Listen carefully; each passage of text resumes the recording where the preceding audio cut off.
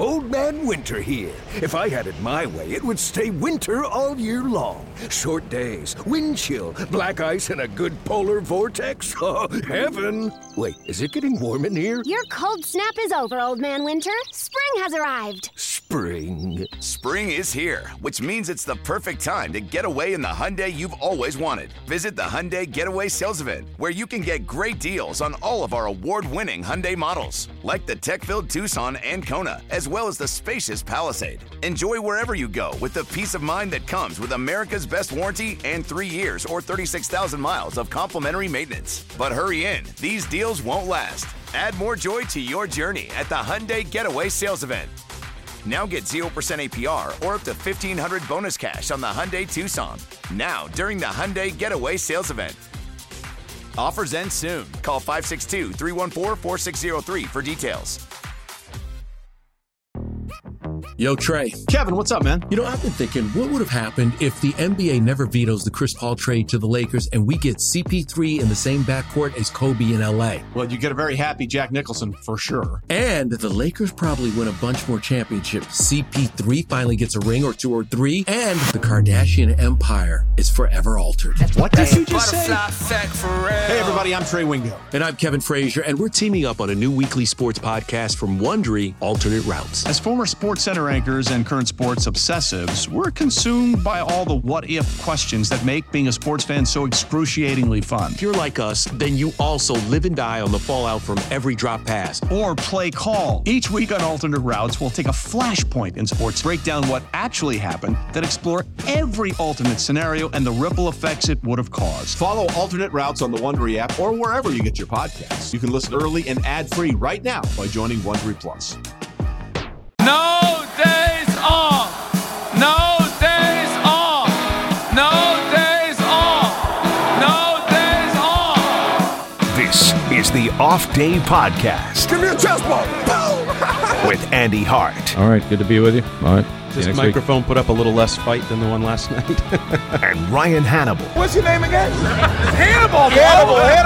Oh, Mr. Dot-Comer On WEEI.com. Podcast, post-draft podcast. We haven't done one of these since the Patriots draft ended, so here we are breaking it all down. Let's start with the overall thoughts. What was your overall thoughts from the 3 days? I like it. I mean, you can't bitch for 3 months and say, I want them to get a young quarterback, and then bitch that they got the wrong young quarterback. I don't really, then you're just never happy. So you're just looking for something to complain about. Right. Now, am I excited? Am I thinking like they got the next Patrick Mahomes, that he's going to be battling with the Chiefs for the next 15 years and Super Bowls? No, I'm not even sure you can win a Super Bowl with Mac Jones and what his ceiling is. Actually, I'm not sure you will.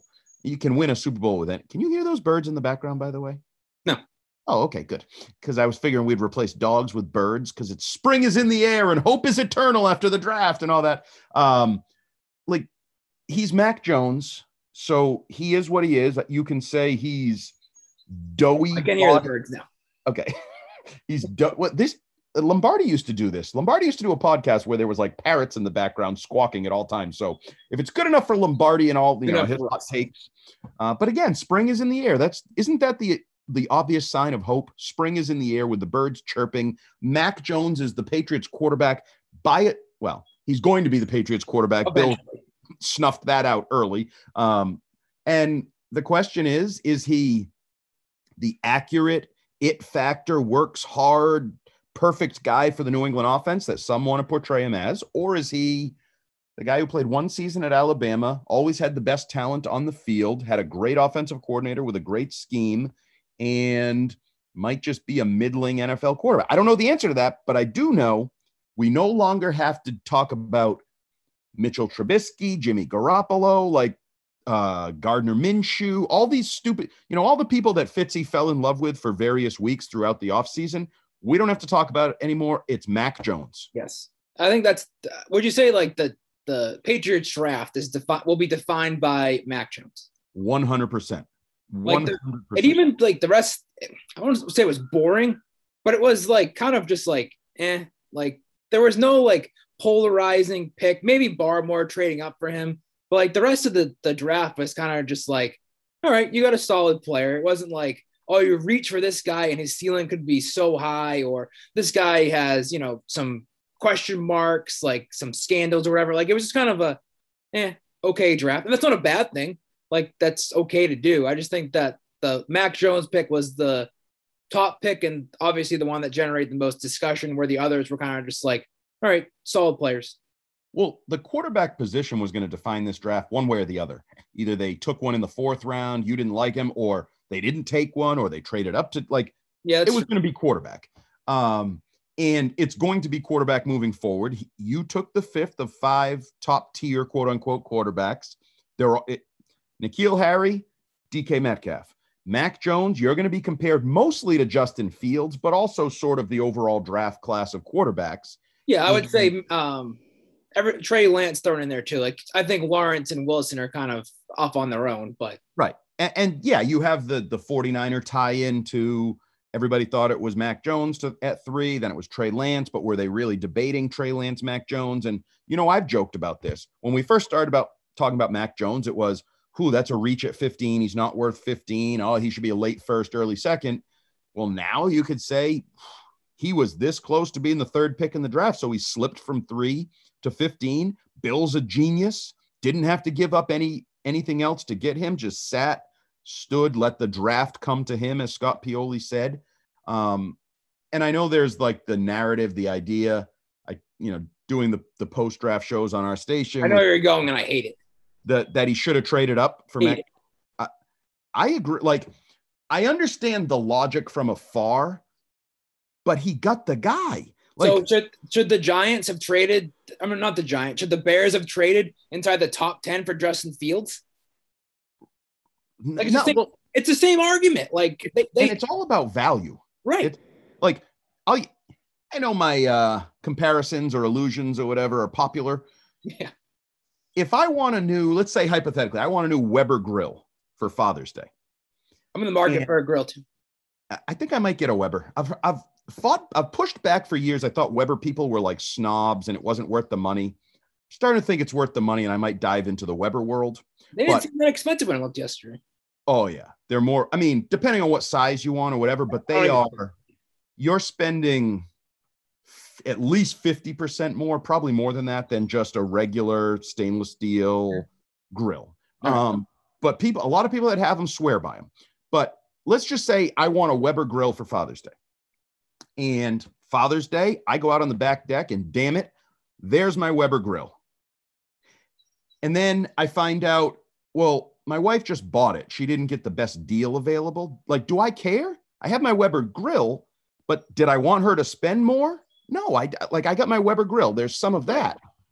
So it's about value. And if you wanted a quarterback, he got a quarterback.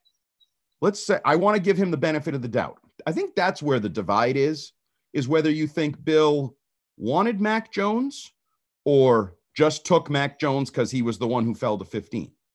Yes. And I don't love that if he just fell to 15, right? Like, if he wanted Justin Fields more, then I wanted him to go get Justin. I still trust. I know I've said this before. Tom Curran may not want Bill to draft offensive players. Gary Tangway said Bill should not be the GM anymore. I still trust Bill to evaluate. And if he likes Mac Jones more than Justin Fields or Justin Fields more than Mac Jones, I want him to get the guy he puts a premium on. But if he liked Mac Jones, why would I want him to take Mac Jones at 10 or 11 instead of 15 and trade a future first also, round? shouldn't you that's his job to read the draft board and see how things are going to play out? Like, he probably saw the teams that were picking, 11, 12, and 13 weren't going to take a quarterback really. So why reach for that? Why give up an extra? Like, if for instance, if they would have traded up to get him in the draft, like a couple spots, then maybe you don't get Christian Barmore because you traded away your later picks. Like, it would have affected the rest of the draft too. Right. Like, should Dolphins fans be mad that the Dolphins traded back? Right. Like, if they really wanted him, they would have stayed at 3, right? Yeah. They got risky. They could have lost him. No, they made a good trade. They did a good value-based trade. They still theoretically got what they wanted. Or Jason Tatum, to cross sports. Should the Celtics have taken Jason Tatum number 1 overall? Right. Why? They got him at 3 and added a first-round pick. Correct. And Bill kind of got Mac Jones and added a first-round pick. Like, he didn't add one, but he could have easily lost a future first-round pick to acquire a quarterback, right? Yes. I mean, just look what everybody was talking about last week. He's trading into the top 10. He could have lost 2 future first round. Right. So he now has those. He has Mac Jones, and he will be picking somewhere between 12 and 20 something next year in the draft. Sure. Yeah. Right. Yeah. And I think we're going to like that, right? We're going to say, ooh, he can go get the second best receiver on the board, or he can go get the best left tackle on the board because Isaiah Wynn's leaving, or you know what I mean? Anything is available to him next year. And oh, by the way, he has a quarterback. And the other thing he has is a quarterback who legitimately wants to be his quarterback. And I think that matters. I know every draft pick says, oh, I really wanted to be with this, Kyle Pitts, I really wanted to be here or whatever. I think Mac Jones legitimately wanted to be the Patriots quarterback. I don't think that is like fun narrative. And I think there's value in that.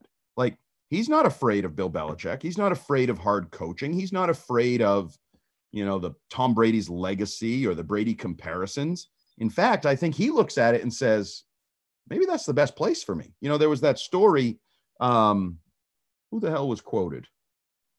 I forgot who was quoted, but talking about how he watched Tom Brady and Drew Brees a lot because he's well aware of his own skill set, his limitations. Like, yeah, I can watch Patrick Mahomes, but I can't do any of it. So I don't know why I'm spending that much time on it. I'm not Patrick Mahomes. I'm not Zach Wilson. I'm not whatever any of these other guys are. So he spent a lot of time watching Brady and Brees and the guys he knows, honestly, his game is modeled after. And he goes from Nick Saban to Bill Belichick. Like, he's going to be used to. And I read a story. His high school coach is kind of similar to the way that those guys are too, in terms of like hard coaching. So he's used to that. That's not going to be an issue. And I like that. And it could be an issue with Zach Wilson or Justin Fields or, the old stories about like RG3 in Washington where it didn't work or any of, like, I don't know. I think people are nitpicking. The Patriots have a quarterback of the future. I don't know if he'll be good or not. Like, we can find out in 2 years. You may realize he's a journeyman. He's closer to Andy Dalton or Brian Hoyer. Did you see the comp today that was been thrown out there? Like Albert Breer threw out there, and then Giardi said he had it first. Oh boy. Chad Pennington. I don't hate it. Like a smart guy, but didn't really amount to anything. Well, but hung around like. Chad Pennington would have been a much better quarterback if he didn't kill his shoulder and have multiple shoulder surgeries and lose the ability to throw. Right.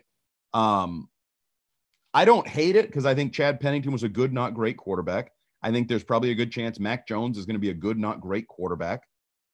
I don't hate it. I wish Giardi had talked more about it. I don't know. Maybe when he was on our podcast, if he pretends he had it first, because I don't remember him talking about it. No, I don't remember that either. So, I mean, but if he gets hurt and he peters out, you'll say, well, Chad Pennington never really won anything. Mac Jones maybe never really wins anything. But I'll ask the question I asked Tangway yesterday on Tangway and Hart. We asked listeners, do you think the Patriots will win a Super Bowl with Mac Jones? No. I don't either. But I wouldn't be surprised if they do. Don't pussyfoot around. I need an answer. Right. No. Okay. Stick with your guns. Jesus. No. Yeah, I don't either because, the game is the quarterback is the difference. Like, the game is the modern quarterback is the Super Bowl winner.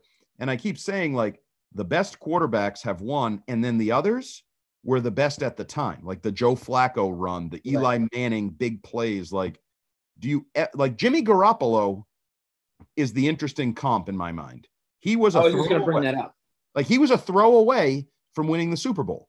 And we would probably look at him differently. He would also probably be an outlier because Jimmy Garoppolo did not have a great postseason a couple of years ago, right? It was about the running game and he didn't have to do anything and all that. But if he had won, he would have been now a Super Bowl champion. We would have looked at him differently, the quarterbacks, whatever, differently. So could he? 100% Mac Jones could. Like, I'm sorry. He just threw 41 touchdowns for the national champions in the SEC. Like, he has skills. Like, I don't want to crap all over him, but do I believe he will be the guy who leads a team? Because that's the other thing. Jimmy Garoppolo, the comp, if we stick there, well, their team decided they needed a starting quarterback. Their head coach said it. Once we decided we needed a starter, blah, blah, blah, we're trading up. It could be Mac Jones, all this. And by the way, that team, if you believe them, also believes Mac Jones was worthy of the 3rd pick and was better than Jimmy Garoppolo. So there's a pro side of Mac Jones there. But I don't know. It's a tough sell for me. Do you think he was the 5th quarterback on their board? No, I hope not. No. But what do you think, though? No. I could see them being fearful of, like, they might be mocking the Jets. They might think Zach Wilson is a bust waiting to happen. Like I didn't realize he looks like he's 12 years old. Like worse than that. The one I always knew he was baby faced, but there was that photo, actually video, making the rounds of the early picks lined up on some red carpet, and quote unquote, I'm quoting here, quoting a tweet. Some of them started flashing like gang signs, and he just looks so uncomfortable and out of place. Like, kind of wants to just like blend into the background and go away. He's the face of a New York franchise. Like, he's the leader. That's he's going to be like the New York media's like guide now. And it's like, he's like 12 years old. Forget the media. He needs to get in a huddle, and Mekhi Becton, who's 6'8", 390, he needs to look up at him and say, what the bleep, and chew him out. Like, can you see him chewing out a man 3 times his size, who's a man with this little baby-faced boy? Please, my uncle owns JetBlue. Could you listen to me now, please? Like, I like his skills. Like, he's fun to watch, but that could be an absolute train wreck. And I bet you the Patriots look at it the same way. So I would like to give them the benefit of the doubt and say they probably had Mac Jones as 3rd on the board. I mean, 4. Yeah. Trey Lance is maybe 2nd for all I know. It's possible. Like that, it's not unheard of. Like, it wouldn't be like that off. Because I'm going to assume they had him ahead of Justin Fields. Yep. I'm going to assume that overall package and maturity, they had him ahead of Zach Wilson. Yep. And then I don't know about Trey Lance. That's the one. And behind Trevor Lawrence. Yeah. So I'm going to give them the benefit of the doubt and said that they have Mac Jones as 2 or 3 on their board. Like, was this an ideal scenario for Belichick to get Mac Jones at 15? Like, was it in his like top 3 or 4 scenarios with how the draft played out? Because I think that he really wanted Waddle or any of those receivers. And that, no, I think you're right. I think he liked Waddle the best. And even Smith too. Like, I think he would have preferred to get a receiver at 15. Like, and there are probably a couple other players in there too that I think he wished might have been available there. Mm-hmm. So like, I don't think it was Belichick's like ideal scenario, but it wasn't like that far off that he didn't make the pick. Well, I mean, I think the comp would be, and we talked a lot about this going into the draft, would he have rather gotten a receiver and made a trade for Jimmy with a 2nd, 3rd round pick, whatever, right? You know, redone his contract, made it work, made it fit. I don't know the answer to that. I mean, that's a tough one for me. Like, if you said somehow Jalen Waddle slips to 15, falls in his lap, and they trade for Jimmy Garoppolo, would Belichick prefer that? My gut tells me yes. My gut says yes too. But I really don't know, because you can't discount the injuries. You can't discount the money, right? Those are 2 factors. And you can't discount that if you hit on Mac Jones, Bill Belichick retires at some point or moves on, whatever, with the next franchise quarterback in the prime of his career. Right. Here's one that I just what would quantify as hitting on Mac Jones? Well, Mac Jones is the starter for the next 12. Well, what is that? But is that winning a Super Bowl? Well, I mean, if he wins a Super Bowl, that obviously is a home run. Right. But I don't know that he has to. That's what I mean. What is defined as they made the right pick in Mac Jones? Like, is it the Patriots getting to the playoffs with him? Is it he's their quarterback for 8 years? Like, what is it? Yeah, I think he's a franchise quarterback. And to me, a franchise quarterback, like, we've seen enough of them that either only have 1 Super Bowl or have none. Like, Dak Prescott is a franchise quarterback. He ain't won crap. But the Dallas Cowboys, he's their franchise. They committed to him. They gave him another big deal. Right. Yeah. So, and even Crap Sheet immediately said, Andy Dalton is the floor for Mac Jones. The ceiling is much higher than that.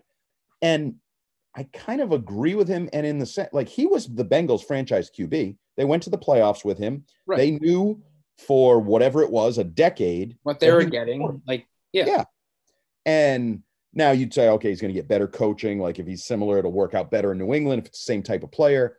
But if you're one of the teams that starts every season, maybe not this year because he's not established, but let's say between 2022 and 2030 to 32, somewhere in there, if you start the year and no one's writing training camp questions, quarterback, then it worked. Like, I mean, I agree. You want it to be better than that. I'm not saying, I guess you would at some point go into Bengals land where they moved on from him, or you'd go into 49ers land where you decide, maybe Jimmy's not the guy. We do need a starter. But if you get that 8-year run, that 10-year run, that's a franchise. Like Drew Bledsoe was a franchise quarterback, right? Yeah. If you get Drew Bledsoe, he went to a Super Bowl and there were some down years in between, but before he lost his job, they gave him $100 million contract because they thought they had their franchise QB, right? Yeah. I mean, we need to realize, I know it's hard to do, but you got to recalibrate your expectations as to what a franchise QB is. That's going to be very hard for Patriots fans to do, I think. Yeah, and it may especially when he's already getting comps to Tom Brady. Right. And it could be, I mean, it might have to be beaten into you. Like he's good, but you miss the playoffs, or then he has a struggle season. Maybe you make the playoffs and then he throws 2 picks and you lose the game. And like, there could be some Andy Dalton like experiences along the way, but if he's the quarterback, he's the quarterback. Like there's value in that. You don't want to be what you've been for the last 16 months or no, probably a little less than that, whatever it is, a little over a year. You don't want to be in that cycle. You don't want to, I keep going back to this because it was the dumbest thing and I hated it at the time. And I told him, you don't want okay, I'll be honest. Second most popular sports radio station in the city, nighttime show, doing a daily segment on Mitchell effing Trubisky and why he should be the next quarterback, right? Like that's asinine. We don't want that. And Mac Jones lifts you out of that right now, right? Mm-hmm. And if he continues to lift you out of that for almost a decade, you hit. Yeah, I would say you hit if he gets a second contract. Yeah. That's what I think it'd be defined as. And now you could go down the road of, do you really want to give him a second contract? Then you're in a problematic world. Or you could go down the road of, Phillip Rivers or whatever. He's never gets over the hump, never wins it. But Phillip Rivers, everybody's calling a Hall of Fame quarterback, right? Right. So, yeah, I think if he's still around in 8 years, you hit on him. All right. Mac Jones wasn't the only pick, so let's get into the other ones. We'll just go right down the line, I guess. Barmore, they traded up, obviously, to get him. He was listed by some as the best defensive tackle in the draft. There are some questions with his, maturity and handling coaching. Nick Saban shot that down before the draft, which why would he say anything otherwise, I guess. But what are your thoughts on Barmore? I don't hate it. I hated it at 15 when it was a rumor at 15. A mock draft rumor at 38, they traded up to. Yep. I don't hate it. We know he has talent, physical ability, measurables. Like if you look 6'4", 310, 4'9" and change 40. Yep. Then you look at the other stuff and say, our friend Mike Rodak tells us he went through that weird phase where he kind of wanted to leave the program or wasn't happy. Didn't. They kind of whitewashed it quickly, made it go away. And then by the end of last season, he was an elite player for them, winning the MVP in the championship game defensively, showed his athleticism. I think he had 8 sacks or whatever it was. He can line up all over the line. He's not just a nose tackle. I mean, he's, I would say like a combination of what Lawrence Guy, Adam Butler, something, but a rich man's version of that if you hit on it. So I don't know how you could not like this pick. It's an impact defensive guy at a position they still need that. Like, are you building around Godchow? Like you're not. That's a nice pickup, but I don't think you could have the centerpiece of your defensive line. Again, could. Right. This is what post-draft talk is about. Could, like positive theory. Spring is in the air. The birds are chirping. You could have the centerpiece of your defensive line for the next, in a dream world, I think in an absolute dream world, he probably only plays 4 years for the Patriots. You know why? because he's so good. He gets a bigger contract somewhere else. Yes. Right. You're not giving him the $90 million contract that somebody's willing to give him. If Trey Flowers gets $90 million, anybody can get $90 million. No offense to Trey Flowers, but yes, that's what you're hoping for, that he becomes a mainstay for 4 years and he's so good you can't even afford him, maybe. Right. Yeah. And would you agree too that he was probably there? He was like the best player available there, and they just said that the value was so good that they needed to grab him. Yes. And I also so it's a weird dynamic because I'm with you.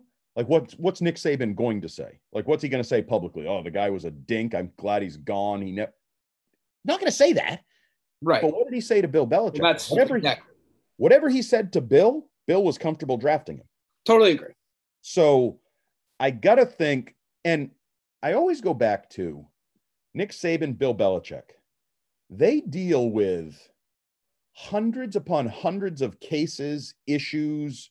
This guy's got domestic violence. This guy's got motive. Like, they deal with this crap for a living.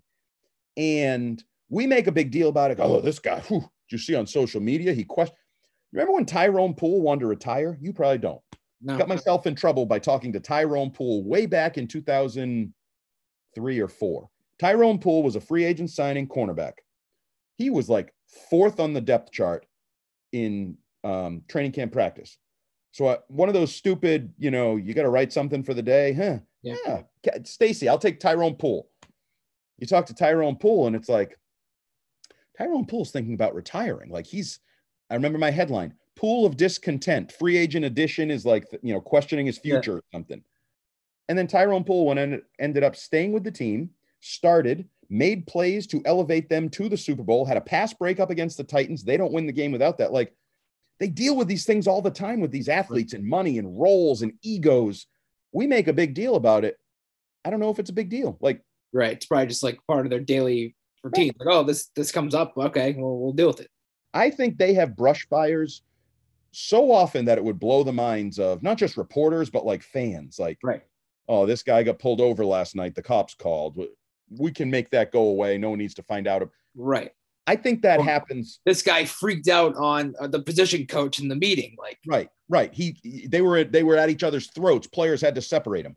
I think that stuff happens on a daily basis, and we just aren't privy to it. But they get used to it because it's the same thing. Like the stories. Remember the old Nick Cafardo story about like Charlie Weiss quit multiple times as the offensive coordinator. Right.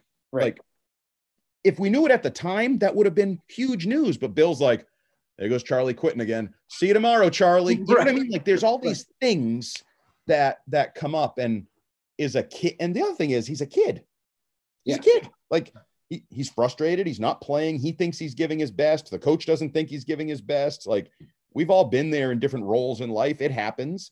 Did he handle it perfectly? Maybe not. Does it mean you don't draft him? Or does it mean you overlook his height, his size, his speed, his athleticism, his hands? Because that time he tweeted that thing. Yeah, we can't take him. Right. Screw that. Take the damn talent. Yeah. Like, Belichick's not taking that unless Saban signs off on it. And I think Saban's going to be open and honest with Bill. Like, he doesn't need to do Christian Barmore a favor to salvage a relationship with Bill Belichick. No, I mean, and it's, he could easily say, Bill, why don't you let somebody else make that mistake? He's a good player, but I'm not sure he's ever going to be as good as he should be. Why don't you let somebody else make that? Instead, Bill says, because all teams reset their board. Wow, this player's still on the board in the early 30s. I'm going to trade up and go get him. Yep. So not only did he didn't fall to him. It's not like he fell to him at 46 where they were sitting. He felt good enough to trade up to go get him. So I like that pick. I think it's a typical second round pick. You're swinging for the fences. There is some risk involved, but I think there's a big reward. But even if he's average, even if he's going to be a decent player, he'll replace probably going to be a starter. Right. He'll replace Adam Butler at worst as like a sub rusher, versatile guy. You're right. Probably replaces like a Lawrence Guy down the road as a starter. And then upside is we got a disruptive interior defensive tackle with the 38th pick in the draft. Right. Next was they started their second double dip of draft with Oklahoma defensive end Ronnie Perkins, another guy that I think guys had rated higher than he went. So I guess good value. Yeah, theoretically good value. I mean, some people had Barmore as high as like 12 to 15 overall. I think some people had Perkins as anywhere from the 30s to the top 50 kind of prospect in the draft, and they got him at 96. Forever the Tom Brady memorial pick. Yes. Compensatory pick. Same logic. You're right. Value. I don't know that I love this one as much. This one, to me, I question the need and the fit, and you've kind of added a lot of bodies there. Like, it's weird. Well, I was going to say, the spin is, they looked at the defensive line last year was so bad, and now they're turning a positional weakness into a strength, and they're going all in the front seven. So that's the logic behind it. I don't know if I believe it. Like, I don't think Ronnie Perkins is going to change that. And I don't know what he's going to change. He's athletic. Obviously, he had the issue with the drug suspension, which I want to talk about for just a second.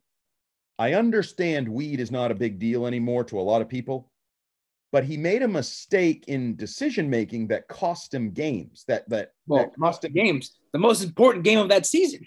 Right. And so that's where it's not whether I think weed is a big deal or whether I think speeding is a big deal or whether I think XYZ are a big deal. If you're not available because of something you did, that's a big deal. Mm-hmm. Right? Like that's where it's like questioning the decision making. Now I'll go back to it. Kid. He's a kid. So he made a bad decision. He paid the price, whatever. We can move on. Bill said he did his homework on it. He was okay with the pick. Like, sure. Like, I'm sure they were told the same thing you just said. He's a kid. He made a mistake. He learned from it. He's moving on. Right. And we'll see if he is, or if it continues to be an issue in decision-making or whatever down the road. And then, so move past that and go to the position, the value, that kind of on-field. Does he have upside? Sure. But does Anthony Jennings no longer have upside? Does Chase Winovich no longer have upside? Yeah. And you brought back Hightower, even though that's probably a one-year type thing. Kyle Van Noy, you got him back for a couple years. The one that, to me, the Chase Winovich limited snaps in the middle of last year and him being pigeonholed as a situational pass rusher in their eyes, that's where I think I could see them looking at this pick and saying, he's going to be the starter. He's the high percentage playing time guy. Winovich will get in where he fits in sub situations. They clearly still care about setting the edge and playing stout. And I think Jennings had that kind of MO when he was drafted out of Alabama. And I think Perkins has more of that heavy hands, can play the run, D-end edge player vibe. So that's my guess. Is I also go back to, I think forever Bill Belichick prefers to be overmanned rather than undermanned on the front seven. And last year they were grossly undermanned. Oh my God. They're calling up guys in their practice squad every week to fill that spot. Remember that song, No Man on the Minnesota Vikings? There was no man on the Patriots front seven last year. And I think this is just another pick like, okay, Perkins can do this. Van Noy can do this. Winovich can do this. Uche can do this. Which group of those guys is on the field at any one time? We'll figure that out, but we need more good defensive front seven football players. All right. Then they double dips with his, I guess his weed friend, if you want to call it, Ramondre. Cheap shot. Ramondre Stevenson. Well, he was involved in the same thing. So, like, they're connected by that. Hey. I'm not saying it's a bad thing. Like, we just talked about it, but he even said both of them said on their conference calls, they're each other's guys. Like, they're good friends. So they drafted his Ron. But they didn't say they were weed friends. No, they didn't. But you're right. If they're friends and they're teammates and they like weed, my guess is all of those mixed up at some point. Yes. So the running back Stevenson round 4. I guess that kind of the same thing with the defensive end. Like the running back position has a lot of guys. I personally think that Stevenson's going to be a redshirt guy like we've seen in the past. So this was more of a pick for 2022 than 2021. And then Sony Michel gets mentioned. Like maybe they move on. Basically, Stevenson replaces Michel. Yeah, I like this pick just superficially. I told you in the lead up, I like running backs. Hey, that was your bold prediction. They were taking running back high in the draft. Correct. Does this count? I was going to say it's on the fence, but I'll give it to you. Okay. But then you say he's a running back who is huge, averaged 7 yards a carry in college, but didn't carry it a lot. No. And even like 280 touches, I think. Yeah. And I think the carries was only like at Oklahoma, I think his carries were like I want to say like 170 or something. Yeah. And then, he showed the ability to catch the ball a little bit. I thought it was interesting. He immediately played the game, compares himself to LeGarrette Blount. And we've talked about that. Blount was good for this team, that role. Remember the closer, he would, 4-minute offense, and then he would bust off a 40-yard run, game's over. Yep. And I think he has the same abilities. You see some big play ability along with the size and the potential power, but he is kind of a projection too. That's limited touches. We'll see what he can be. It's also a league with, questionable defense. It's not like he averaged 7 yards a carry in the SEC. Oh, yeah. The Big 12 not really known for their defensive stopping ability. He's known for those 60 to 50 games. Right. So he's an intriguing guy. He's been a part of a committee. That's what I look at now is, and I don't know if this is coincidence or not. Maybe there's just more committees in college football, but everybody they add lately is part of a committee, whether it's Josh Jacobs and Damian Harris, Sony Michel. And I would say that's a college, bigger school type thing. Right. And it could be this year we saw Javonte Williams, Michael Carter go. There's, some of that. Although Travis Etienne was more of the guy, his role, his job. But every guy they add is part of a committee. He's going to come in as part of a committee. Like you said, could be even a red shirt first year. I don't see him playing much this year. Well, what if Sony Michel gets traded? Well, yes, is an early prediction for Stevenson if everything holds true. He's a Foxborough flu candidate. And he could be. He certainly could be. Although 235-pound running backs that take a year off, I feel like they end up 250-pound running backs. Yeah. Especially if they like them the weed. They get the snacks. They get those Doritos out. I know it's cliche, but we'll see. Or Sony Michel. See, the one problem with this podcast we're doing as we wrap up the draft is we're doing it on the same day so people know. I'm not going to say which day or date because we don't like to date these things. No, we don't do that. But the Patriots are in the midst of making their decision with their fifth-year options on Sony Michel and Isaiah Wynn. I think most people presume that they'll pick up Wynn's and they won't pick up Michel's, but we don't know for sure just yet. Sony's is 4 and change, Wynn's is 10 and change. 4-9 and Wynn's 10-5. But Wynn, when he's on the field, he's been a pretty good player for them. It's the ability to stay on the field. And I think also people have tied in the lack of a tackle draft pick high. That's where I am. Yeah. We talked about that coming into the draft. Tackle wasn't a need for this year, but it was a need because you could be replacing Brown and Wynn moving forward. I think everybody assumes they're going to pick up Wynn and then Sony Michel won't get picked up. And then I would argue, could he even be a trade candidate at some point? Could be. Yeah. I don't know who wants him, but yeah, I mean, you don't have to be harsh. It felt a little rude there. I mean, we did just say he had his best month running the ball the last time we saw him, right? We did, but he just hasn't lived up to his first round expectations.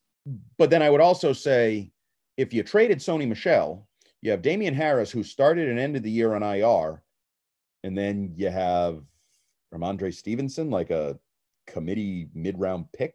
Yeah, I don't think they'll do that. They need the depth. They need Michel's depth, and then who knows what Rex Burkhead situation? He's still a free agent, but right. we would assume if he comes back and plays, it's probably with the Patriots. I don't know where that stands right now either. All the videos do show he's progressing nicely in his recovery, but well, maybe we'll see. Okay. Moving on, round 5, they got Cameron McGrone, a linebacker out of Michigan. He tore his ACL last November, so I would say that his contributions this year, if he's able to play, won't happen at all. Yeah, and I mean, even Bill said, his playing time, whether that's 2022, he even kind of said, well, he's the guy that's going to be on PUP the entire year. Right. I wouldn't expect to see him. So that's a value-based pick. You had the luxury projecting for the future. As I said, if Dante Hightower is a 1-year guy, and by that point, you'll probably have a better feel for Bentley, you could already have a feel for, but also Uche and Jennings, you might have more of a 2 years in, what's their role in the front 7. I mean, an intriguing athlete. I don't but an intriguing athlete coming off his second ACL, right? Yeah, he tore the other knee in high school. Okay, so coming off his second ACL, which, I mean, I know they're a dime a dozen these days in some ways, but you also, not everybody comes back perfectly from them. Mm-hmm. just a developmental, we'll see a year down the road pick. Well, I kind of looked at it too, is like looking at their roster, they don't really have a lot of spots available with draft picks. So instead of like wasting a 4th or 5th round pick that has no chance of making the roster this year, have it be towards next year where you don't have to release him. You can put him on IR. He doesn't count towards anything. So just more looking towards the future and not wasting a pick. And another guy from Don Brown's Michigan defense. Where did he go this offseason? Did he go to Arizona? I was going to say, I think it was Arizona. Yeah. We need to recall, like, Arizona, Don Brown, Teddy Bruschi, Jed Fish, like, probably not next year because there'll be a little catch-up period of the recruiting and what kind of players they want. But a couple of years from now, definitely. That's the next school to look at. Yep, definitely keep that in the rotation of would-be Patriots. But this is a pick I don't really feel strongly about. Whatever, it's fine. I mean, I said to Scheim, I think on the second night of the draft, I came to realize, like, we had talked about the numbers and not a lot of prospects and there was not a lot left on the board as you started to get later in the draft. Like, the numbers got thin, really thin. So yeah, that's fine. You took a linebacker who'll help you in a year from now from Michigan. Okay, good. So any other thoughts on their picks? Joshua Bledsoe, round 6, William Sherman, round 6, Trey Nixon, round 7. Safety, offensive tackle, wide receiver. Yeah, I mean, we talked about it. So many tackles in this draft compared to Isaiah Wynn. They ended up taking one of the tackles compared to Isaiah Wynn. We'll see what he is. Is he a guard? Is he a tackle? Blah, blah, blah. 3-year starter, right and left tackle. That's great. Will that be – they haven't had a great run. I know people want to point to Onwenu, but then, like, you look at Yadni Kajust and some of these guys. I know exists. Right. So there's sort of a mixed bag of these mid to late round offensive linemen. Even a year ago, you get Onwenu, the other guy retires, and then they cut him. Right. Woodard, something like that. Yeah, that guy. So it's been a mixed bag, which it should be. Late round offensive linemen. They're all going to hit. That's a mixed bag. No one expects them to. And if you hit one like you seemingly hit Onwenu, you live off that for a while. Yep. So I don't know how likely it is this guy. I almost made a stupid tweet, by the way, when they drafted him. Yeah. I was going to make some lame-ass dad joke about Sherwin-Williams, the paint company. And then I was like, wait a minute, it's not sure. Like, I literally was typing it in, and then I was like, wait, they're not the same, you idiot. It's not funny. It's stupid. Oh, good thing you caught yourself. Good job. Caught myself. Trolls would have had a field day with that one. Good job. And I hadn't even been drinking. The Joshua Bledsoe kid certainly seems like a special teams type and maybe a backup role down the road. I mean, most interesting thing is his mom added an H to the end of his name so that he would have the same number of letters as everybody else in the family or whatever. Beyond that, that's fine. The Trey Nixon kid, I do find him a little interesting.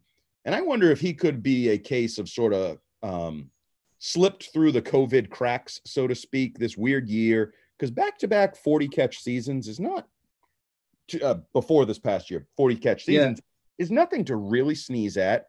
Good measurables generally. Like, he's got went to Ole Miss to start, so he was an SEC guy. Like, I feel like he could be something. And the broken collarbone, limited time this year. Maybe he's just a guy that slipped through the cracks, and he's the Ernie Adams Memorial. If he mounts anything, he's Ernie Adams. He's David Givens 2.0, according to some people that are picking. It won't stun me if he has a role on a team that has questions at wide receiver. And again, as you said, starts in the SEC, then moves closer to home, 40-something catches, injured, maybe falls through the cracks, gets pushed down the board in a relatively deep draft class. I don't rule him out as having my guess is he's a better receiver than, let's say, Gunnar Olszewski. Like, I think Gunnar has proven what he can do as a returner. Yeah. But to me, Gunnar is still completely underwhelming as a wide receiver. I think Nixon's probably a better wide receiver right now than Gunnar, who obviously isn't really a receiver. He was a defensive back. Right. I guess things that let's address. They didn't draft a wide receiver high. They didn't place a priority on that. But they did draft a running back and a defensive end high.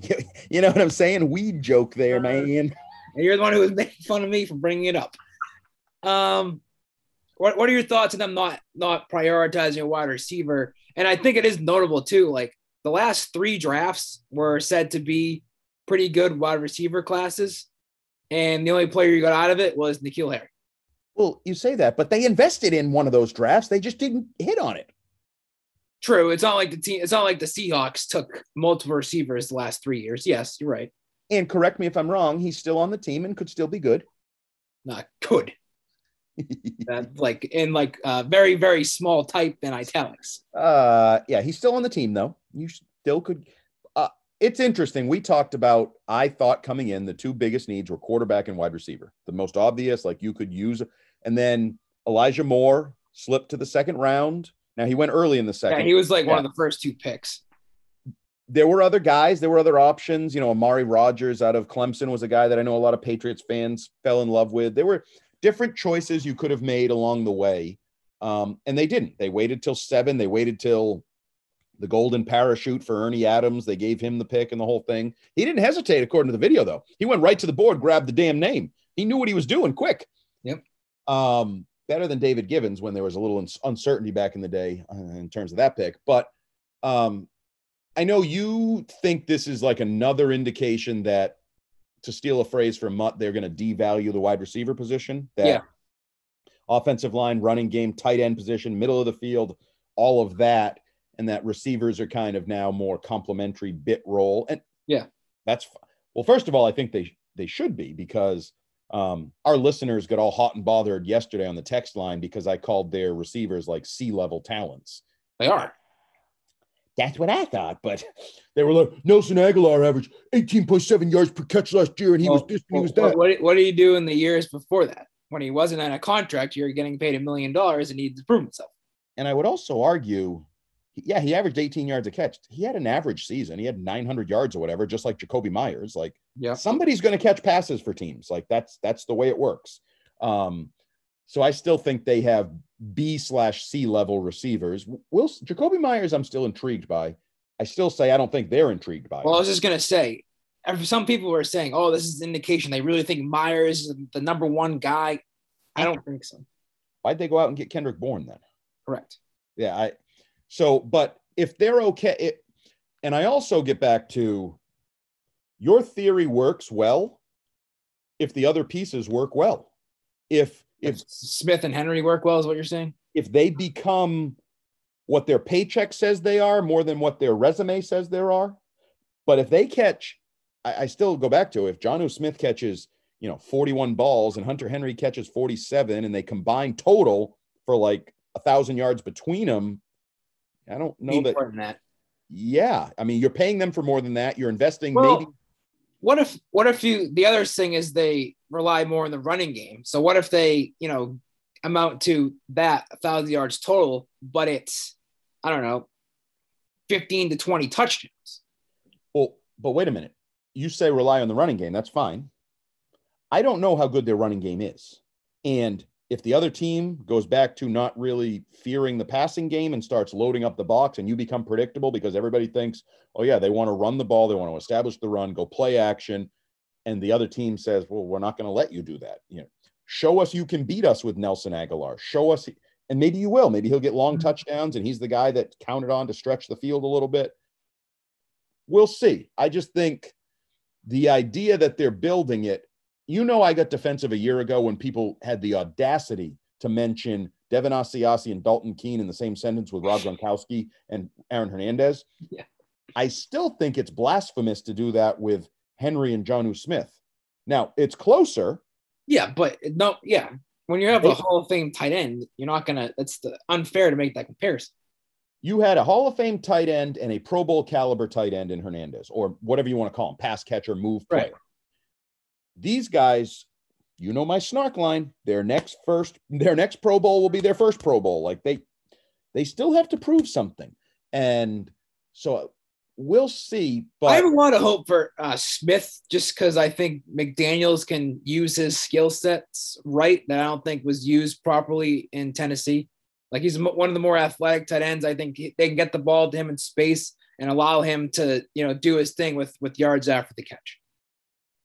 I hope so. We'll see. I actually think, I said this the other night, theoretically, if Mac Jones becomes the quarterback at some point, whether that's early in the year, midway, whatever, I do think Jonnu Smith and James White could benefit most from that. Right. Not only do I think will try to run the ball and not put too much on his plate. And then third down throws, if he hits them in position to pick up the 12 yards on 3rd and 9 or what, gives them ability to move rather than what we saw last year with Cam Newton missing them or forcing them to reach back, taking them out of stride, off stride. The accuracy that Mac Jones is supposed to bring to the field, I think Jonnu Smith is a guy that could really benefit from that. Do you think N'Keal Harry is on the roster come week 1? That's a good question. Is N'Keal Harry on the roster? I am going to say no. What do you say? Yes. I don't think they can get made a bad face, scowled. Because yes. I'm not happy, but I don't think they can get anything for him. Like if you probably get, because let's just say a receiver gets hurt in camp, they're not going to have N'Keal Harry at the top of their wish list. Well, I'm trying to think of an example. Could there ever be a receiver for receiver swap, a change of scenery, a guy who's disappointed? Well, who was it? Who did it was from Arizona? Who'd they throw out? What's his name? The UMass kid? Isabella? Yeah. Yeah, there wasn't who floated that as a chance? Reese? I saw somebody throw that out there, and I just wonder if just a change of scenery, 2 disappointments, relatively high picks, maybe you also mix in a swappage of late round picks to muddy the trade waters even more to make everybody feel better. No, we didn't give up on our guy. No, they didn't give up on their guy. This just fit both of our needs at our current time, blah, blah, blah. And I don't feel passionately that he won't be on the roster either. Like, he could easily be on the roster. They don't have a crap load of wide receiver depth. It is interesting that we didn't get any of the trades we talked about. We didn't get Paul Perillo's Joanne Williams trade, or we only got one total trade. I thought that was surprising. I would say that was mildly surprising. Bill did say on night 2 that the you had to give up a lot more to make trades this year. Right. But it was funny because everybody was talking about how what's his name with the Giants, Gettleman doesn't trade, and he made a couple trades, and now they're like, oh, he traded down. He's like Trader Dave now and all this. So, I mean, I guess it's all sort of how you view it, because he had made a comment going into the draft, I'm not gonna get pantsed, or I'm not gonna, and he found the ability to make trades, and when he doesn't normally, Bill normally does, he couldn't find the ability to make those deals. So, and we should go into, as we're talking kind of the cornerback position. That was my next point. Yep. Similar to wide receiver, I think everybody expected maybe they'd take one because Stephon Gilmore is going to be gone and J.C. Jackson's going to be gone and you need to replenish, and they didn't at all, really, unless you think Bledsoe has some position versatility, which I don't think he does. I think Gilmore and Jackson are now firmly in the mix to be on the team in week 1. Whether that's that with Gilmore. Well, I was going to say that means probably an extension with Gilmore. Which, again, we've talked about it. I don't hate. I used to be all in on that. And now as the team has evolved and, you have more hope and you expect to be a playoff team, you have the finances. I don't think Stephon Gilmore is ever going to be defensive player of the year again, but he's still a top 5 cornerback in the NFL. Okay. I mean, I haven't done the math, but I think I'm not saying he's 2 or 3. He's probably 4, 5, 6. Well, he can't be a top 5 cornerback and be 6. Well, you can make the case that he's a top 5. Some of our followers will note that on Twitter when you said he was 6 as the top 5. Hey, Mayock, there's only 5 in the top 5. You can't be 6. Some could have him as 6. I have him 4 or 5. Either way, he's still a number 1 corner for a decent team, in my opinion. And he should be better because last year I think we saw at times the pass rush sucked. The front 7 sucked. Mm-hmm. And you'd expect that to be better. So that makes his job easier. Now, there could be some issues at safety, working with new safeties, or McCourty falls off. How does that work? But I don't hate it. I just don't know what it would cost.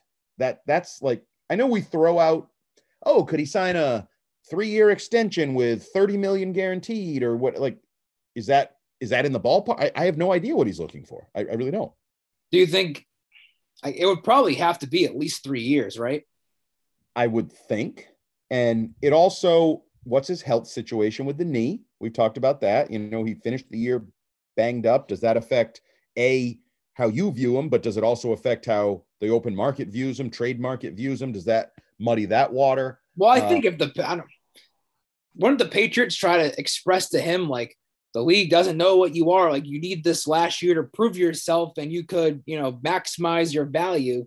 Like, do they want to go that route, or do they want to try to lock him up now and maybe his value is cheap? And would he be willing to push the point? Right. Like, is he going to sit out? I don't think so. I don't think so either. You know what 31-year-old cornerback shouldn't do? Sit out a year, right? Like, I don't think you're going to gain value. So his threats are somewhat hollow. So it's a weird situation. Now it feels to me like total business. Like, that's the one thing I will say, is it doesn't feel personal or like a bridge was burnt. Like, I think he looks at it as pure business. I think Bill looks at it as pure business. And if it stays like that, I think it makes it easier for those. Like, it's the opposite of Aaron Rodgers. I don't think Aaron Rodgers is a business issue. I don't think Tom Brady was a business issue at the end. No. This just feels like a pure old school tie law. Yes. Stephon Gilmore is looking out for Stephon Gilmore Inc. And Stephon Gilmore Inc. right now is underpaid. You need to find a way to fix that. And I think Bill Belichick kind of realizes that too. Yeah. So it wouldn't stun me if they were able to figure something out at all. And I've come around on that. I'd be fine with it too. I think JC Jackson is obviously in the mix for this year. I don't see them re-signing him after the year. Which would make it better if you sign Gilmore to, let's say, a 3-year extension. Let's throw out a number, whatever, blah, blah, blah. Now, next year, you can draft a corner to work his way in, be the number 2. It's not like, oh, crap, we don't have any starting corners now. Right. We're overhauling the whole position. Nope, Gilmore's still the 1, even if he's aging and fading. You bring this other guy in to learn under Gilmore to be the 2. And you still have hope there, too, with Miles Bryant, who had a great end of the year last year. Jalen, why can't I think is Mills, the Eagles guy? Why can't I remember his name? Jalen Mills. Green hair. Yeah. So you have guys in the mix. Jonathan Jones. I've seen a lot of people speculate, are they going to bring Jason McCourty back? I was going to ask you that. What are your thoughts? I'd prefer not to. I don't really see the need. Feel like if they're going to do it, they would have already done that. Yeah, I don't see the need. Like, money thing probably wasn't an issue. Now, if Gilmore goes, then maybe McCourty would be another body to add to the mix. But as it stands today, I don't see the need or love the idea. I wouldn't be surprised if McCourty's added today or tomorrow, because today's the if you sign now, you don't count towards the comp picks. I can see that happening. He visited the Giants, so that's a possibility. It wouldn't surprise me.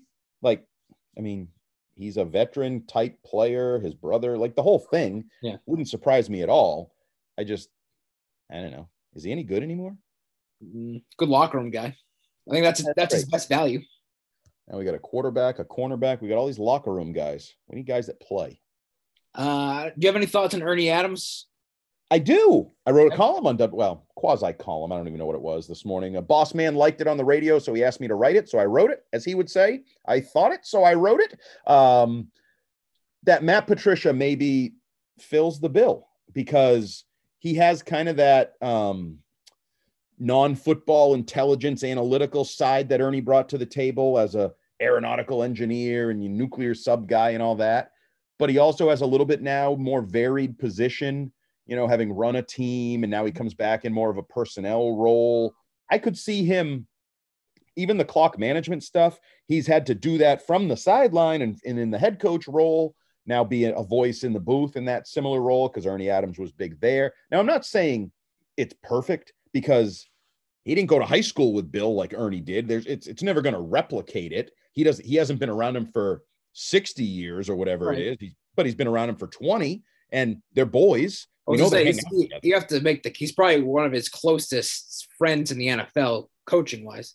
I mean, to steal the term that the kids use, I got to think he's one of his besties, right? Like, and their wives are friends. I was going to say, you got the Linda connection. Nantucket. Oh, speaking of which, I got something I want to throw out there because I want to take credit for it first. Oh, boy. I think Bill and Linda got married. You see the ring on Bill's finger? No.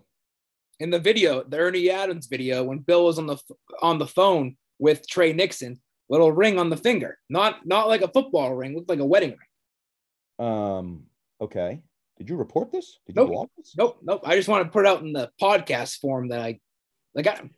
So, if you really want credit, the way to do it is to blog it. Well, but it's not like I don't report on like the relationships, like rumors, like well, you're doing it right TMZ or Page 6.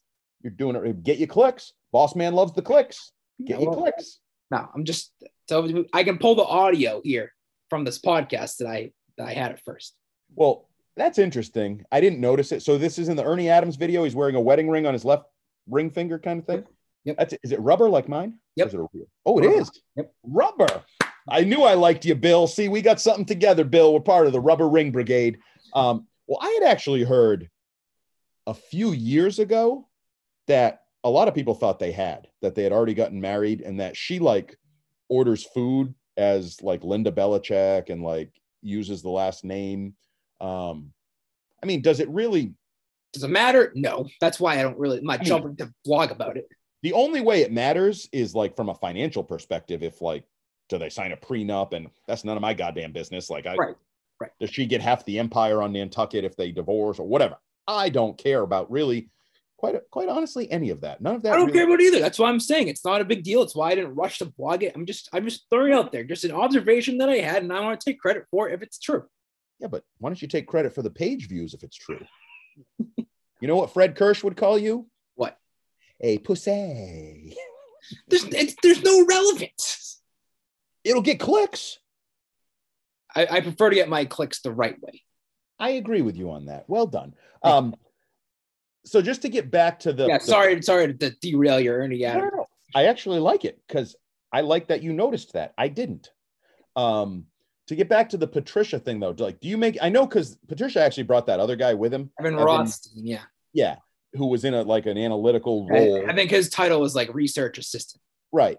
And then we have the undefined Matt Patricia role, like he's signing contracts, he's helping in the draft process. I will say he's definitely in the front office, I've been told. Like where he works. Yeah, he kind of had him being in the draft, the war room, making the pick on ESPN, like. Right. So I just think that would make a lot of sense. As you brought that up in the column, I think it's a combination of Patricia and Rothstein. Like Patricia does the headsets. He's in the booth. He knows the timeouts, the challenges, and maybe Rothstein's the special projects, like stuff like that.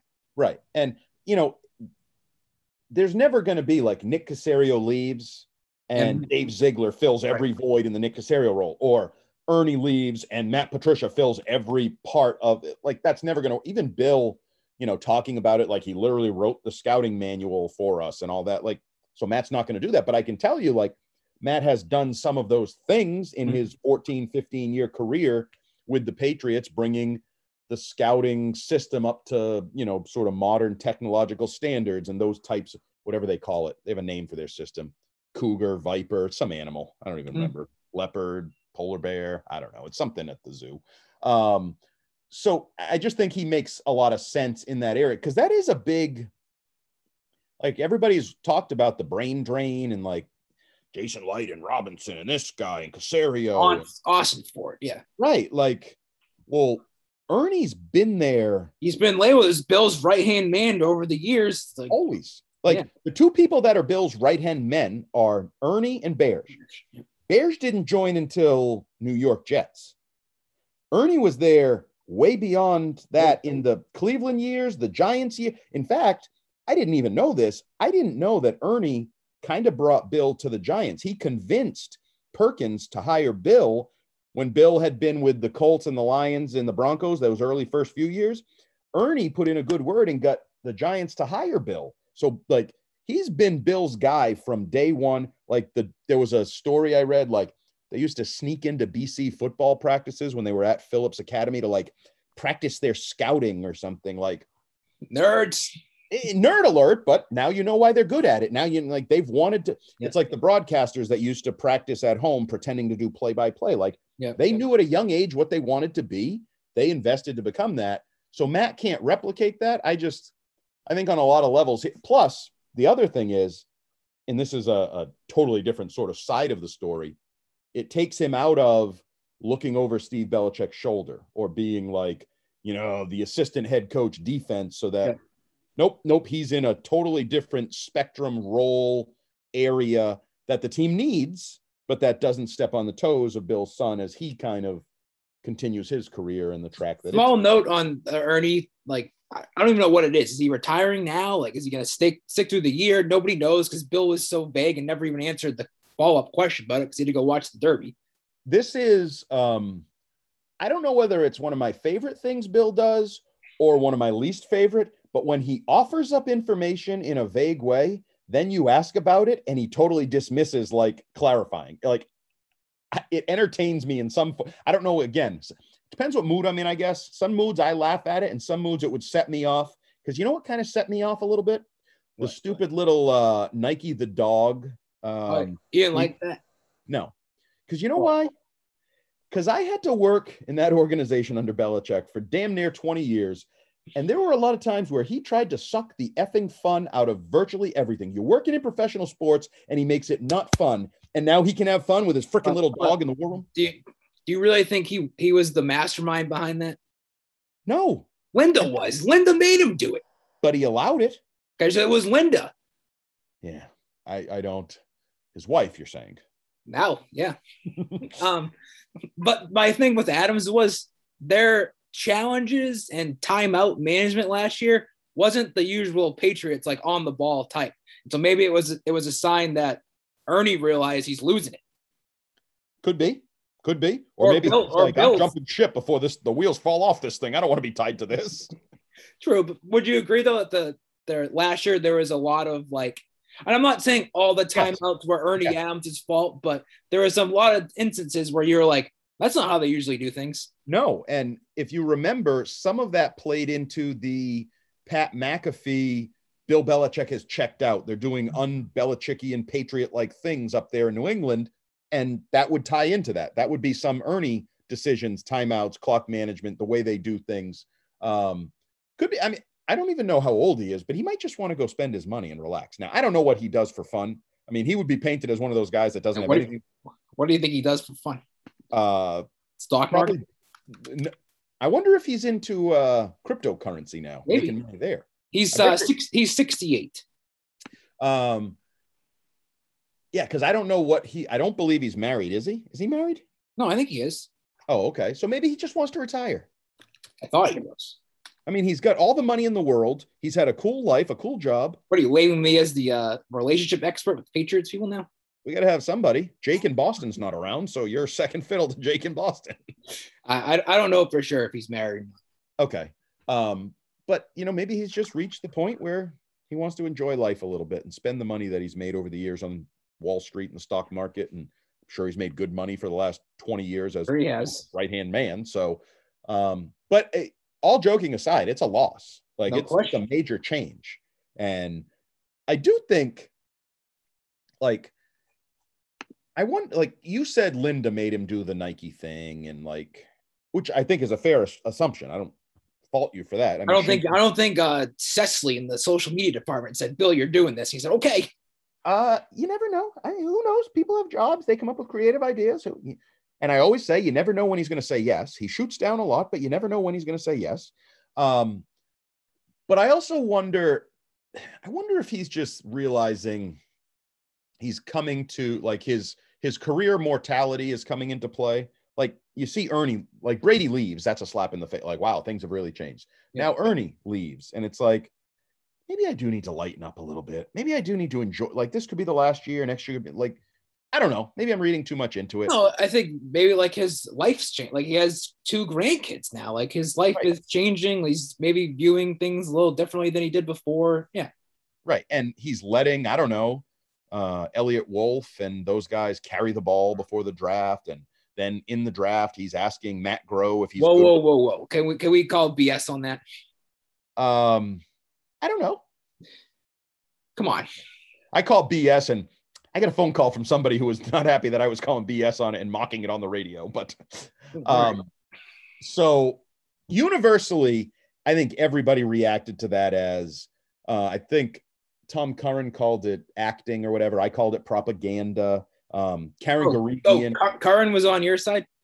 Oh, yeah. Side too? Good. Yeah, I don't know anybody who said, oh, I don't know why you guys are talking about that. Or, like, everybody saw that and said, that's an interesting craft sports production video put out there. Like, I think everybody, but I would also say there's also 2 questions there.